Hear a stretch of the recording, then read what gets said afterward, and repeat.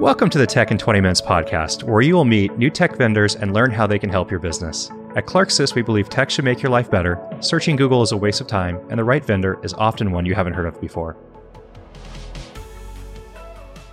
I'm Max Clark, and I'm with Josh Garland with Cato Networks. Josh, thank you for joining.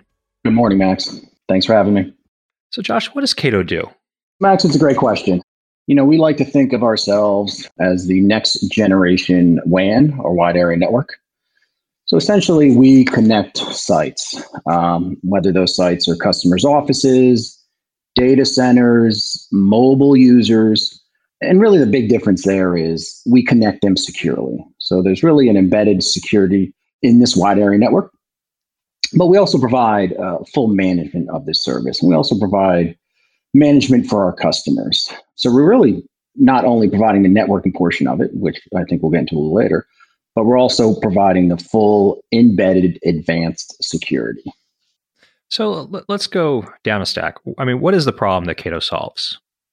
So there's really four main issues we solve. As customers are moving away from MPLS, which is a traditional wide area networking platform, MPLS is high performing. It's a consistent experience. And as they move from MPLS, customers move from MPLS to SD-WAN, they're going from this consistent experience to the public internet. So really, that's the first thing Cato solves. And we solve it by providing a backbone. So we solve performance and replacement of MPLS. The second thing we provide is security, right? As you move away from MPLS is, you're moving from a secure, private connection, really to multiple public connections. So a lot of SD-WAN vendors didn't take into account, now that they went from 1 point of breach to 100 points of breach. So Cato also solves that problem with providing security. And a lot of customers are trying to do all this with different point solutions. It's really unmanageable. So that's really the third thing we solve is manageability, right? Since we have all these services, we can consolidate security and networking, routing, SD-WAN into a single cloud and have it easily manageable because it's fully integrated. Fourth thing is, since we are cloud-based, all the processing happens to the cloud. We want to add new features. You want more throughput. It's all inherent. Just like the reason people are moving to SaaS applications, right? It's scalability. So it's really performance, security, ease of management, and future-proofing scalability. So Cato has a global network of gateways. I mean, literally a global network of gateways. Would you say that you're a security company with a network in SD-WAN? Are you a network company with security in SD-WAN? Are you an SD-WAN company with a network and security? I mean, how does this actually feed into each other? Max, it's a great question. So we started as a cloud-based global security solution, and then layered on top of that a global optimized backbone. So we can provide this security as a service. We can provide WAN optimization as a service. And really the SD-WAN portion of it everyone's talking about today, that is just a feature we provide. We are not an SD-WAN company. What SD-WAN we use SD-WAN for is to get from the customer prem to our POP or to our cloud. Once you're on the POP, you now have access to all our features, whether it's security, whether it's WAN optimization, and all those cool SD-WAN features. Again, just happen: the active failover, packet duplication. All these features everyone's talking about over multiple internet circuits just happens between the customer prem and our POP. SD-WAN relates to a office location, so a connection of an office to your backbone, to your gateways. What about mobile users? Post-COVID, this is really important. What are you doing for remote workers, distributed workforce with Cato? Well, it's an interesting question. And I think where Cato provides value is it goes back to my statement about customers trying to provide all these different point solutions. So right now, along with a VPN concentrator to get the VPN users into a centralized hub, they also need a firewall, they need an MPLS router, they maybe even need an SD-WAN device. In the Cato world, all this is fully integrated. Even the VPN user is fully integrated. And the beauty is, since the VPN user, just like a site, would connect to the closest Cato POP, at that point, they're on the backbone or our Cato cloud. So they get, really at that point, they get two advantages. They get to take a value or take uh, they get the better performance because they're hitting our POP and using our backbone. But since we have embedded security, we can also lock those users down. So we're actually protecting those users and the corporate environment from any breaches. So it's really security and performance those VPN users get, which they wouldn't get from traditional VPN concentrator.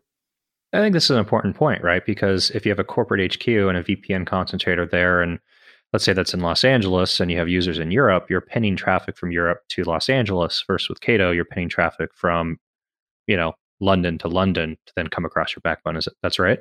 That is right. So a huge advantage there is most customers, whether it's regionally, typically they have one central hub where they have a VPN concentrator. For instance, Max, in your example, they have a data center in LA with a VPN concentrator. They have a user globally in Tokyo. That user, wherever they have to go, even if it's another site in Tokyo, they have to go all the way back to the US, hit that concentrator, and then back across the wide area network. In the Cato world, if you're in Tokyo, the VPN user or even a site terminates directly on the Cato Tokyo POP. And it hairpins from them. If you're going to Tokyo, we just hairpin back to Tokyo. So really, we decrease a huge amount of latency and increase performance dramatically. So say that you have a accelerated backbone, or you have a single cloud-based firewall and endpoint management. I mean, those are solutions, right? When you'd say, as a business leader, how would I know that these are things that I need to solve for? Like, what is driving that conversation that brings somebody to Cato? Well, from a CIO level or IT director level, a lot of folks are moving away from MPLS to, I'm not going to say reduce costs, but part of the promise is reduce costs with moving to SD-WAN. And what they're finding is, first of all, they're taking a hit on performance. There's no built-in security. The promise of simplicity with SD-WAN isn't fulfilled. And if you upgrade, you still have to upgrade these boxes to higher throughput. So there's really no scalability. So what Cato provides really, from an IT director standpoint, ease of management, right? So now they have all these resources in one spot. They can simply manage, whether it's changing URL content filtering on 180 sites with a single click. That can happen, but it's also the scalability of it. So essentially, since we are cloud, and like I said before about SaaS environments, the scalability is infinite. There is obviously some top limit, but if they needed new services, we add new services. If they needed new features or functionalities, we can add that without really changing anything on the edge because it all happens in our core. A lot of SD-WAN and security vendors in the market. What is an ideal customer for Cato? If somebody's listening to this and they're thinking about Cato, where are you guys a home run? What do you do better than anybody else in the market, and what brings people to Cato? So really, it's any customers concerned about security. That is always the big one. Any customers concerned about WAN performance. That is a huge one. Any customers are sick of having, 6 or 7 appliances at each one of their sites and having to manage each one of those appliances and having no integration between all those platforms. I would also say from a regional standpoint, listen, since Cato is POP-based and we have this optimized backbone I keep mentioning, WAN optimization as a service on it, that really doesn't help for regional plays. If you have 10 offices in LA, the backbone is not going to help you, but security can still help you. The next generation firewall, the IPS, the IDS may be a reason to look at Cato, but may not be a perfect fit. But if your sites are spread out across the United States and you want performance and you want this holistic view and security in all your traffic, Cato would be a fit. And then to expand that a little further, if you're global, where performance really becomes an issue, Cato would even become a better fit. So in that, you're saying your customers, not so much regional that are looking for integrated security, but more distributed across the country, across multiple countries, across multiple continents. Exactly. How is Cato priced? I mean, what is your unit measurement? Can you give me a price range example of, low end and high end of what this would deploy like? It all depends. Our services price it is the operating cost. So we do bill monthly, quarterly, or yearly.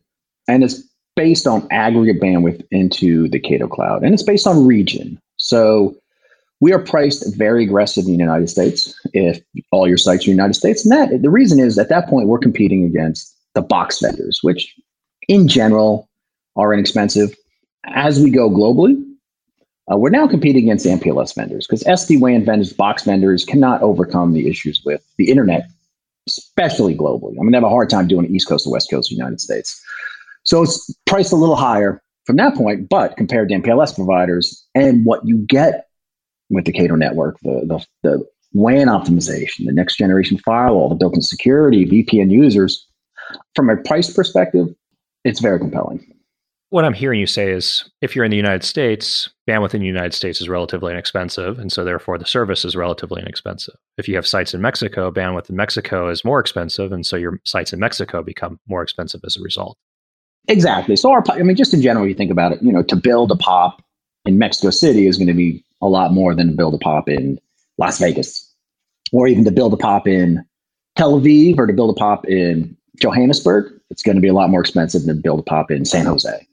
So really, that's where those costs come in also. Why globally the costs are a little bit more because of the services in those areas are a bit more. So you're charging based on the number of users, the amount of bandwidth in the office, services that are layered on top of it. I mean, what's that actually look like? Yeah, so the first pricing component is bandwidth, aggregate bandwidth into the Cato Cloud or into the POP. So if you're in LA and this is increments of 25 meg and you add 200 meg circuits, and you want to go full active, that would be a 200 meg license. To add on top of that, you can use this just for SD-WAN and use this for a backbone, and you use this for WAN optimization, but most customers also use this for this embedded security. So the service does come with a next generation firewall. The additional features on top of that, though, are advanced security features. So we have IPS, IDS, next generation anti-malware. We're using artificial intelligence to find zero-day threats. Part of the beauty of this is Cato's managing all this. We are managing the signatures, which is very resource intensive, as most customers know who manage firewalls. And in general, they don't even keep up with these signatures, which are blocking threats, by the way. They don't even keep up with them because they don't have the resources to. So this is all managed by Cato. And then the VPN user is another cost, a per user cost. And then we have some super advanced security and management features that are also additional costs. For instance, we do have a managed detection and response, which is really a managed service operation center, security operations center, SOC. And since we have this SOC and NOC globally, we can also manage circuits. We don't provide any local transport. Cato doesn't want to be in that business. But with LOAs, we can actually open tickets with underlying carriers, AT&Ts, Verizons, GTTs, whoever the local transport is, to open a ticket and own that troubleshooting process with that end carrier. Give me an idea of who your existing customers are in terms of like industries or size or, brands people would know. I mean, where do you play? What's your space? Max, it's a hard question to answer. We are all over the place. There is no one vertical that's getting most of our business.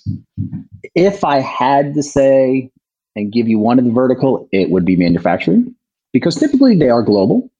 Again, Cato can be a great fit on a regional US play, but globally it does make it better. But we have law firms, we have retail shops, global retail, because we are secure. We have that embedded PCI compliance. We also have some customers in medical field because of our embedded security. We're also HIPAA compliant. So it really is all over the map. So if I want to evaluate Cato, or a customer wants to evaluate Cato, what's your process? I mean, do you offer demos, proof of concept, trial periods? How does that work? Cato is relatively new. We've been around since 2015, and we like to use that to our advantage, right? We see where the SD-WAN companies fell short, and we're able to see that and build our product to fill in those gaps.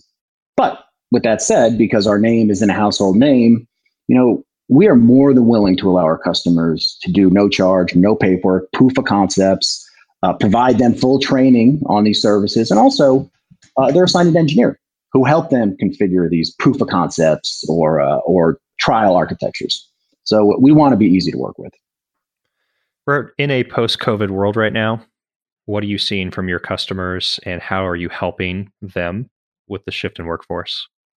Some customers we talk to, like, hey, this is great. We have 400 users. And guess what? We thought ahead, and every one of those users has a VPN license, even though, we only have 20 of them who actively pre-COVID-19 actually worked remote. But that's not normal. What we normally find is, customers have 1,000 users who are now forced to work remote. These customers, they didn't have enough VPN licenses, right? Now they have to get licenses from their firewall vendor. But guess what? That firewall box doesn't support 1,000 vendors. Now they have to buy a new box. Or guess what? Now all remote customers are coming through, in and out of their internet circuit. So now bandwidth is double. So they don't take this into consideration. So what Cato in this case, and what we've been doing successfully is, we've seen a lot of traction on our VPN user because there's no backhauling, and it's fully secure. When a user on VPN hits our POP, they either go to the internet, or if it's WAN services, they are directly sent to the data center. So we're seeing a lot of traction with that. And I guess the biggest problem in the industry is no one expected 100% of the workforce to work remote, and they just weren't architected for it. Hey, Josh, thank you very much. Max, thank you. Thanks for joining the Tech in 20 Minutes podcast. At Clarksys, we believe tech should make your life better. Searching Google is a waste of time, and the right vendor is often one you haven't heard of before. We can help you buy the right tech for your business. Visit us at clarksys.com to schedule an intro call.